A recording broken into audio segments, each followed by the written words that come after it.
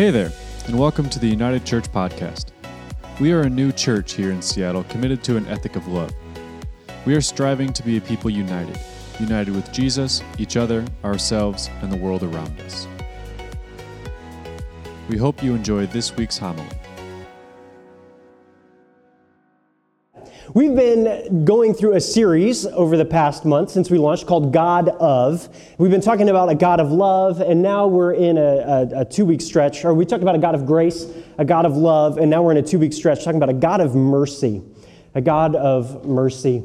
And what we've been doing over the course of these weeks is we've been looking specifically at stories of Jesus, kind of rooting ourselves in the Gospels and trying to understand specifically who this God is and how he manifests himself in relationships with people, how he manifests himself in relationships to power, how he manifests himself in relationships to outcasts and even incasts, those that are in the in crowd. And so that's kind of what we've been doing because we want to be a church and a community that is rooting ourselves deeply in the story of Jesus and understanding that his stories, his way of life, his way of living, his way of dying, how he came back from the dead and ascended into heaven, that all of those things, all of those pieces fit together to inspire us in a way that we get to live as well, that we get to live in a different kind of way, a new way of being in and on this planet, in and throughout this world.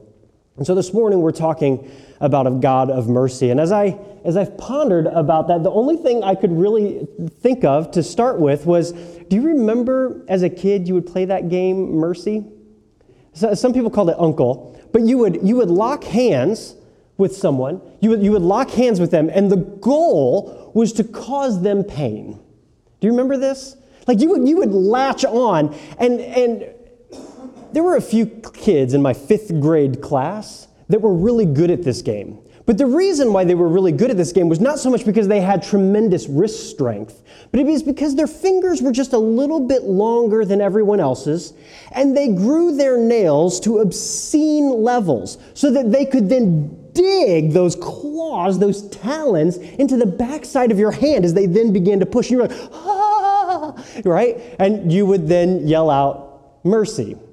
Because mercy was something that would just relieve the pain. It was about asking. You had to actually ask for mercy to be given to you. No one would ever just be like, okay, I think you've had enough.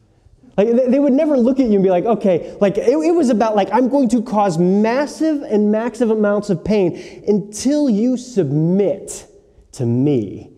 That's how we seem to understand what mercy is. Mercy only happens, we only give mercy when someone has submitted to us. When they've said, oh yes, now I will give you mercy because you have acknowledged that I am dominant, that I can win above anything and everything, that I have the power within me to cause you hurt, to cause you pain, and you now are calling out for mercy, to call out for relief. That's how we have kind of grown to understand what mercy truly is.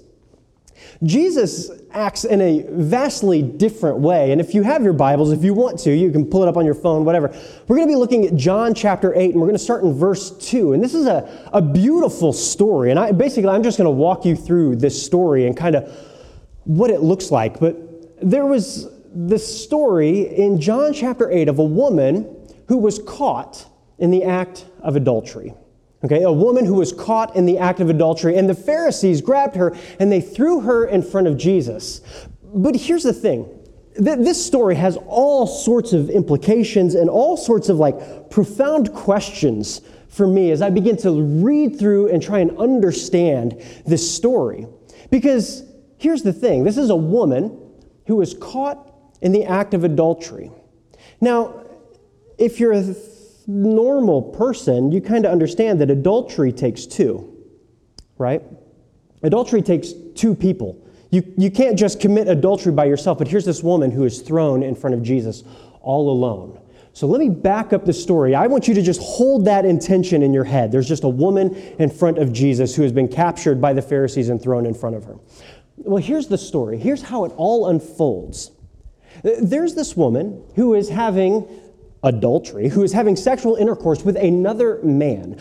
Presumably, my guess would be probably another Pharisee, because this is some sort of trap that the Pharisees are trying to lay for Jesus. Okay, so she is in the act of coitus, if you will, in a bed, in a house somewhere.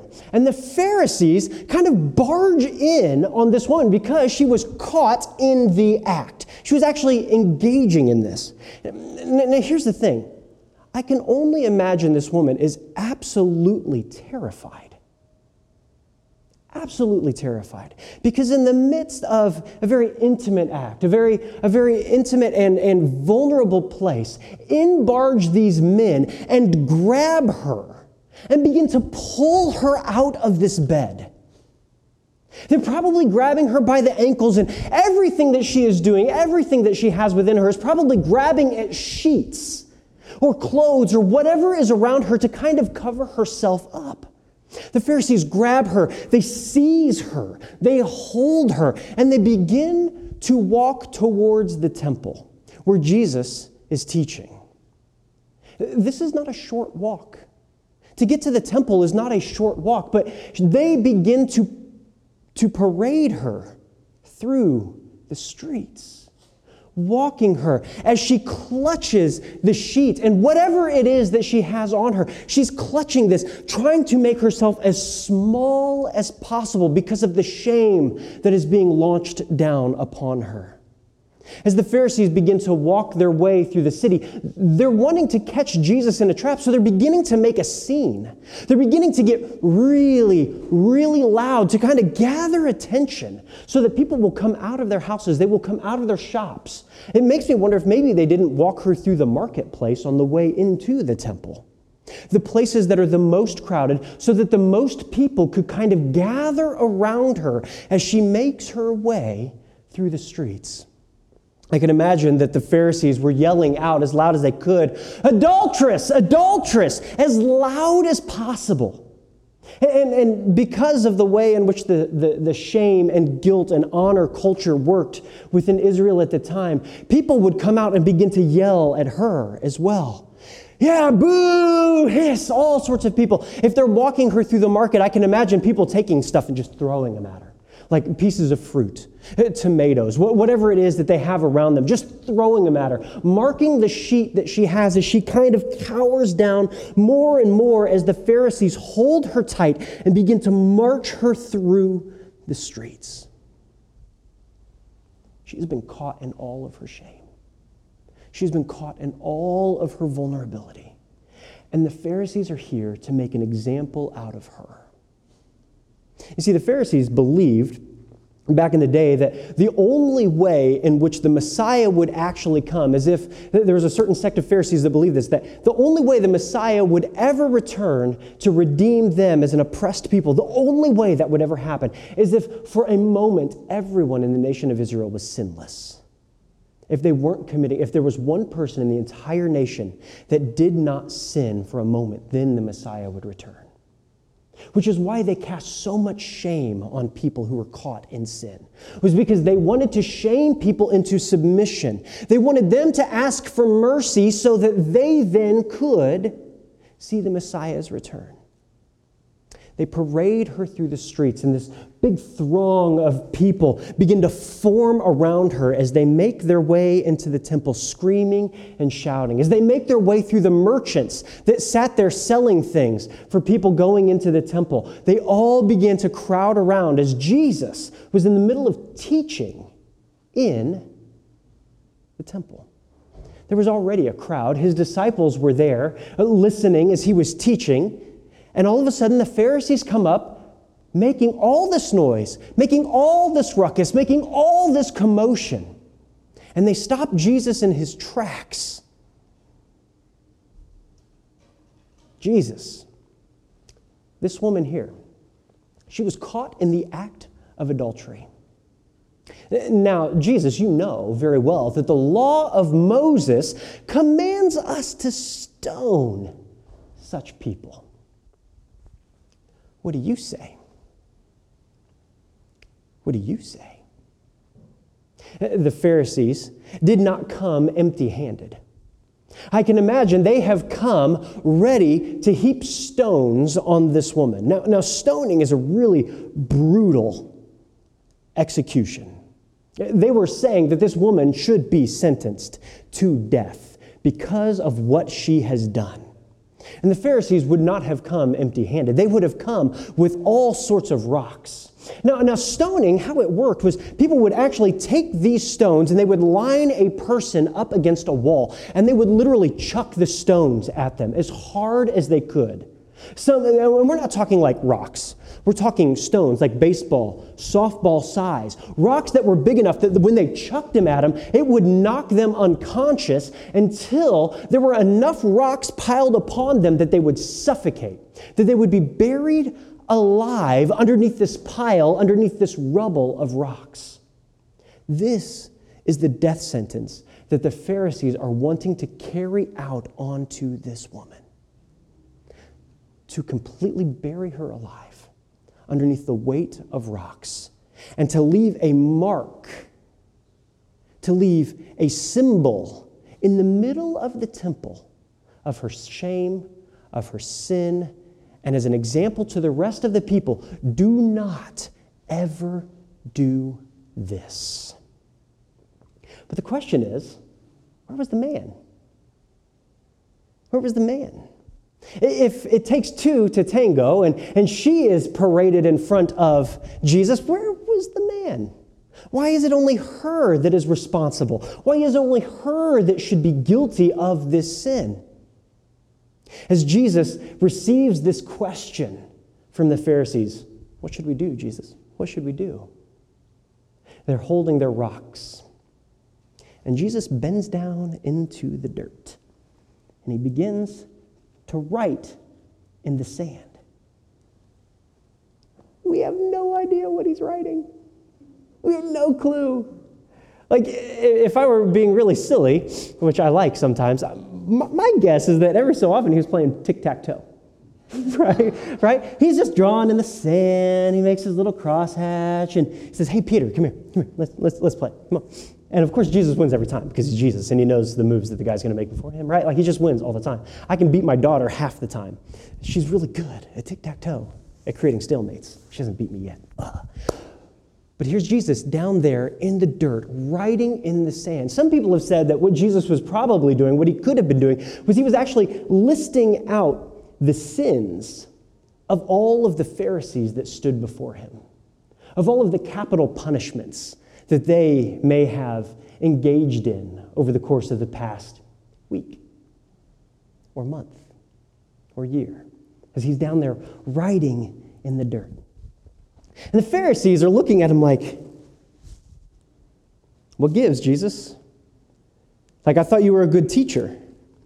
I thought you knew what you were doing here. I thought you had this whole thing figured out. What are you doing in the sand? What are you doing?" You can see him start to get a little impatient, but, there's always that goofy guy in every group that's just kind of he just has no clue what's going on, right? Just no clue. And I can see them looking at the woman kind of tossing their rocks like, "Yeah, yep." And she is on the ground cowering in front of Jesus. Cowering in the middle. She is kind of in the middle, and this is a great picture of it. She's kind of in the middle. Of course, this is an old picture, and they've got her standing, but I don't think she would be standing. If that were me, or if that were you, I think that we would actually probably be on the ground, that we would be trying to hide our shame as much as possible for what is going on, that there is this entire crowd of people gathered around as you have been caught in the sin that you have been caught in. And here's Jesus down on the ground next to her. I think when Jesus is writing on the ground, he's sitting next to her. He's sitting with her. And while he's silent, because of who Jesus is, part of me wonders if he's not whispering something to her. It's okay. It's okay. I got this. The Pharisees are starting to get a little bit louder. "Come on, Jesus." Voices are starting to pierce the silence more and more. "Come on, Jesus. Yeah, come on, Jesus. What are you doing? Hey, come on. Hey. They're tossing their rocks, and that one goofy guy's just looking at that woman going like, "Ooh, what?" right? Like doing everything he possibly can to make her uncomfortable, to make her scared, to make her frightened, as if she wasn't frightened enough. And Jesus stands up. Jesus stands up, and he looks at the Pharisees.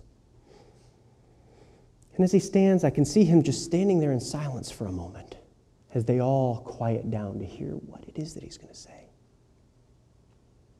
And as the crowd falls silent, Jesus says, "He who is without sin should cast the first stone." He looks at each and every one of them in the eye as he walks through the crowd. He who is without sin should cast the first stone. He takes a breath, and he goes back down to writing in the sand. This time I think he's writing something different. I kind of wonder if he's not writing, "I love you.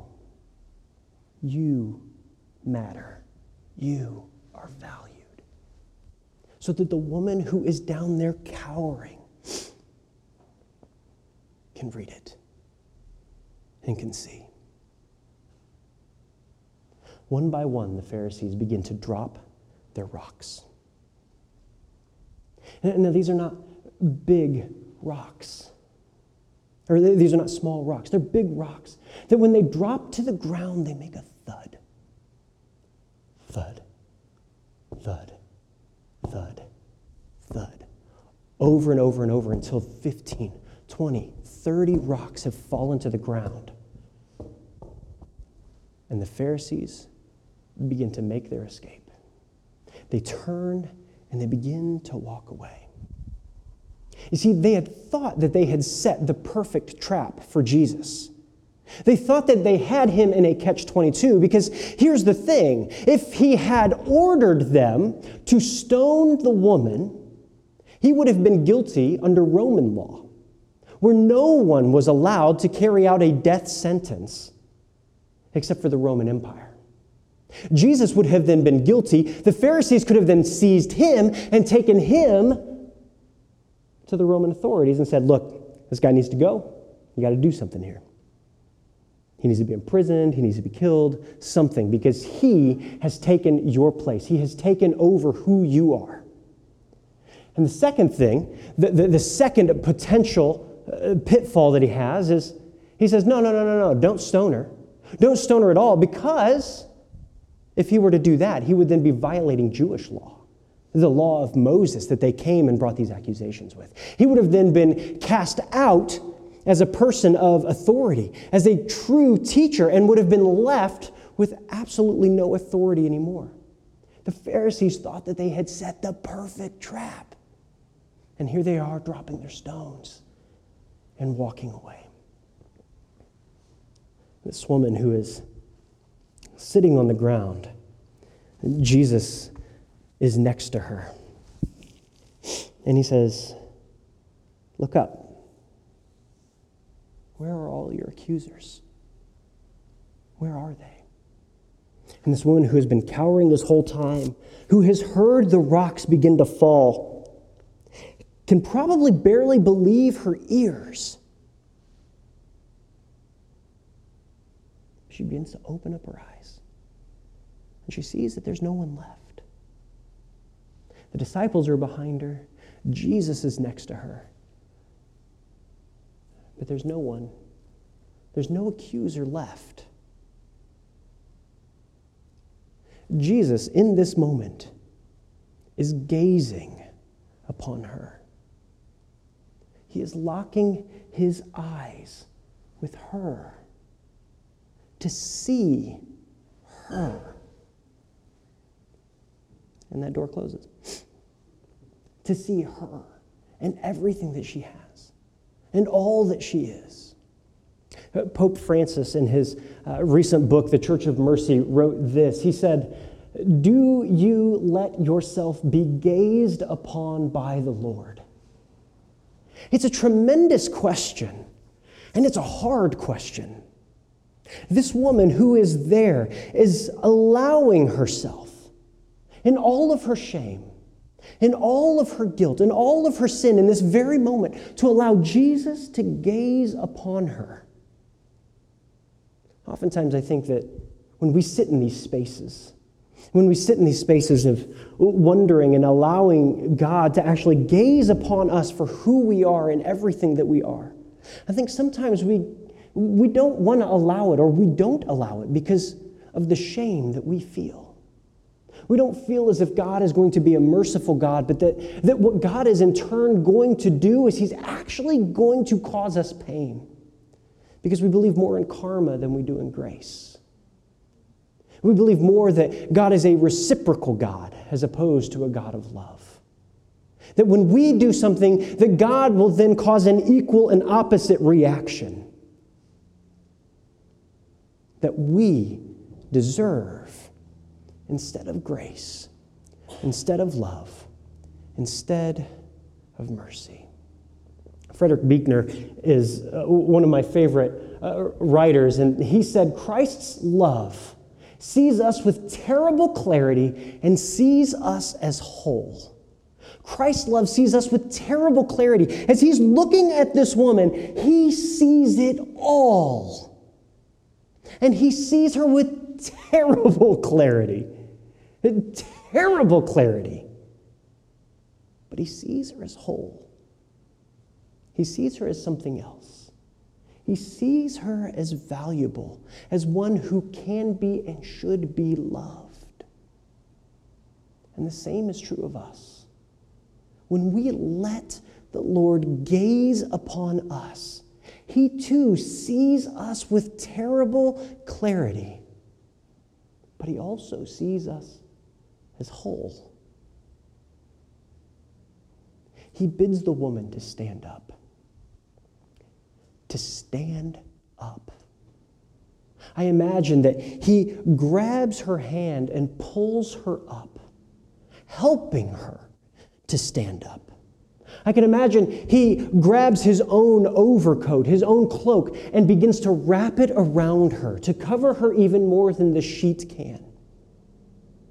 And as she had been dragged through the streets, as the tears streaked down her face and mud began to coagulate because of the dirt from the roads, the dirt within the temple, as her face is completely covered with mud and muck and dirt, I can imagine that Jesus wipes the tears away, begins to clean off her face. And He says, "Neither do I condemn you. Go and sin no more." He doesn't just gaze upon her down on the ground. He locks eyes with her. He looks deep within her eyes, deep within her heart, deep within her soul. And He sees her with terrible clarity and a profound sense of wholeness. He says, "Go and sin no more." He helps her to stand with dignity. He helps her to stand without any shame. And He helps her to then go forward in life in a new way, as a new person, as a new creation. Anne Lamott, in her most recent book, Hallelujah Anyway, Rediscovering Mercy, said, "But love reaches out and reaches out and reaches out. It is staggering that it is always giving me another chance, another day, over and over and over," to which I would add, and over and over and over, that it never stops. That the mercy of Jesus in the midst of that space, she did not ask for mercy, but Jesus gave. We oftentimes do not ask for mercy, but Jesus gives. God gives it over and over and over, liberating us from this space of shame, of this space of guilt, and setting us forward with dignity that we may move on forward and forward and forward, over and over and over again. And every single time we stumble, every single time we fall, every single time we screw up or have a mistake or mess up again and again and again and again and again and again, because it will. Jesus offers grace and love and mercy every single day, over and over and over and over. Yesterday morning, I woke up to the news that a theological hero of mine had passed away, Dr. James Cone. He's a pretty remarkable man and has helped me to see a lot of what I had never seen before. And Dr. Cone passed away yesterday. He was getting up there in years, but he was a professor at the Union Theological Seminary. And he wrote a lot of different things, a lot of books that have really blown my mind. Two come to mind specifically, one being God of the Oppressed, and the other one is The Cross and the Lynching Tree. If there's a book that you decide you must read, it's The Cross and the Lynching Tree. It will radically help you see something different about who Jesus is and his ministry and his work, not only here on earth, but his ministry and work for the oppressed. And so there's this quote from The Cross and the Lynching Tree to where Cone writes this: God's salvation is a liberating event in the lives of all who are struggling for survival and dignity in a world bent on denying their humanity. Why was it only the woman? Why was it only the woman that was brought in front of Jesus? Because it was a system and a structure that was designed to treat women as less than. Women were not human, they were property. It was a great way for them to utilize a thing as a teaching mechanism, as a teaching instrument, to get their point across and to set and spring the trap. But God's love is different. God's salvation is different. It is a liberating event in the lives of all who are struggling for survival and dignity in a world bent on denying their humanity.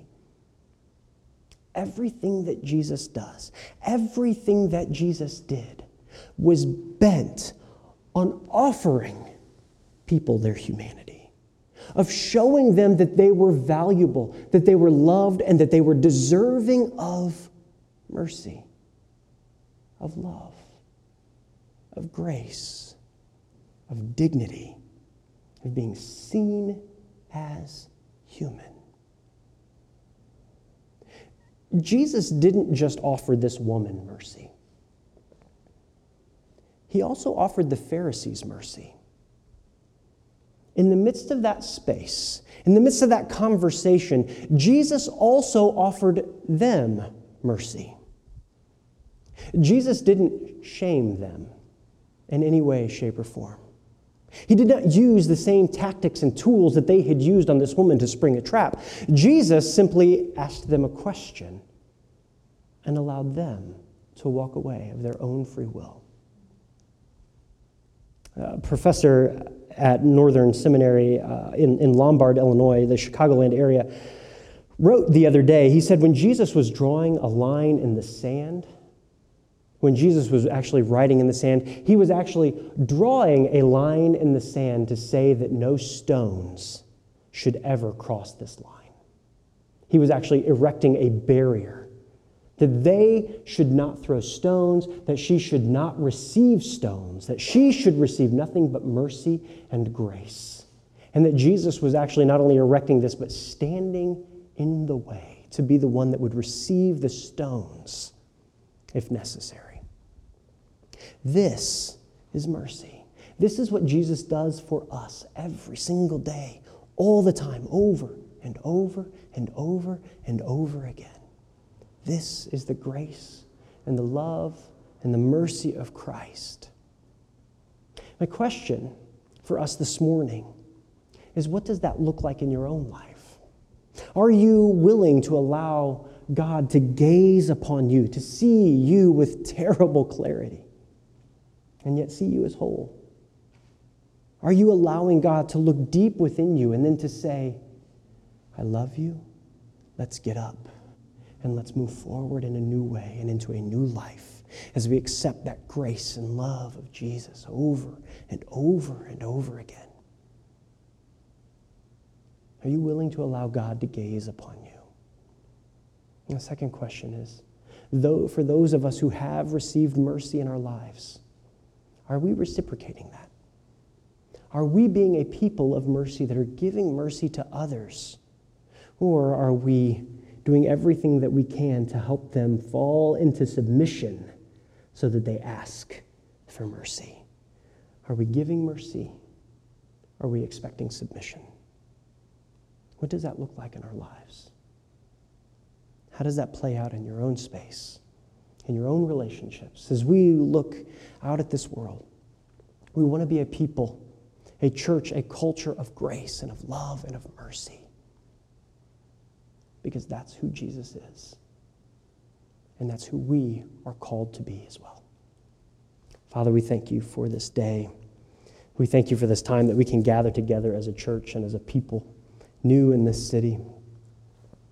As we begin to be formed more and more by your Son, more and more by his will, by his grace, by his love, help us, Father, to resemble him, to be more like him in everything that we are.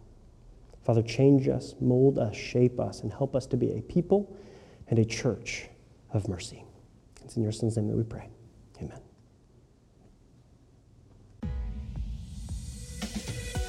Thank you for listening to this week's homily. If you're in Seattle, we'd love for you to join us on Sundays at noon at 1316 3rd Avenue West in Queen Anne. If you'd like to support our efforts, please visit unitedchurch.gives to partner with us financially. Be in peace and God bless.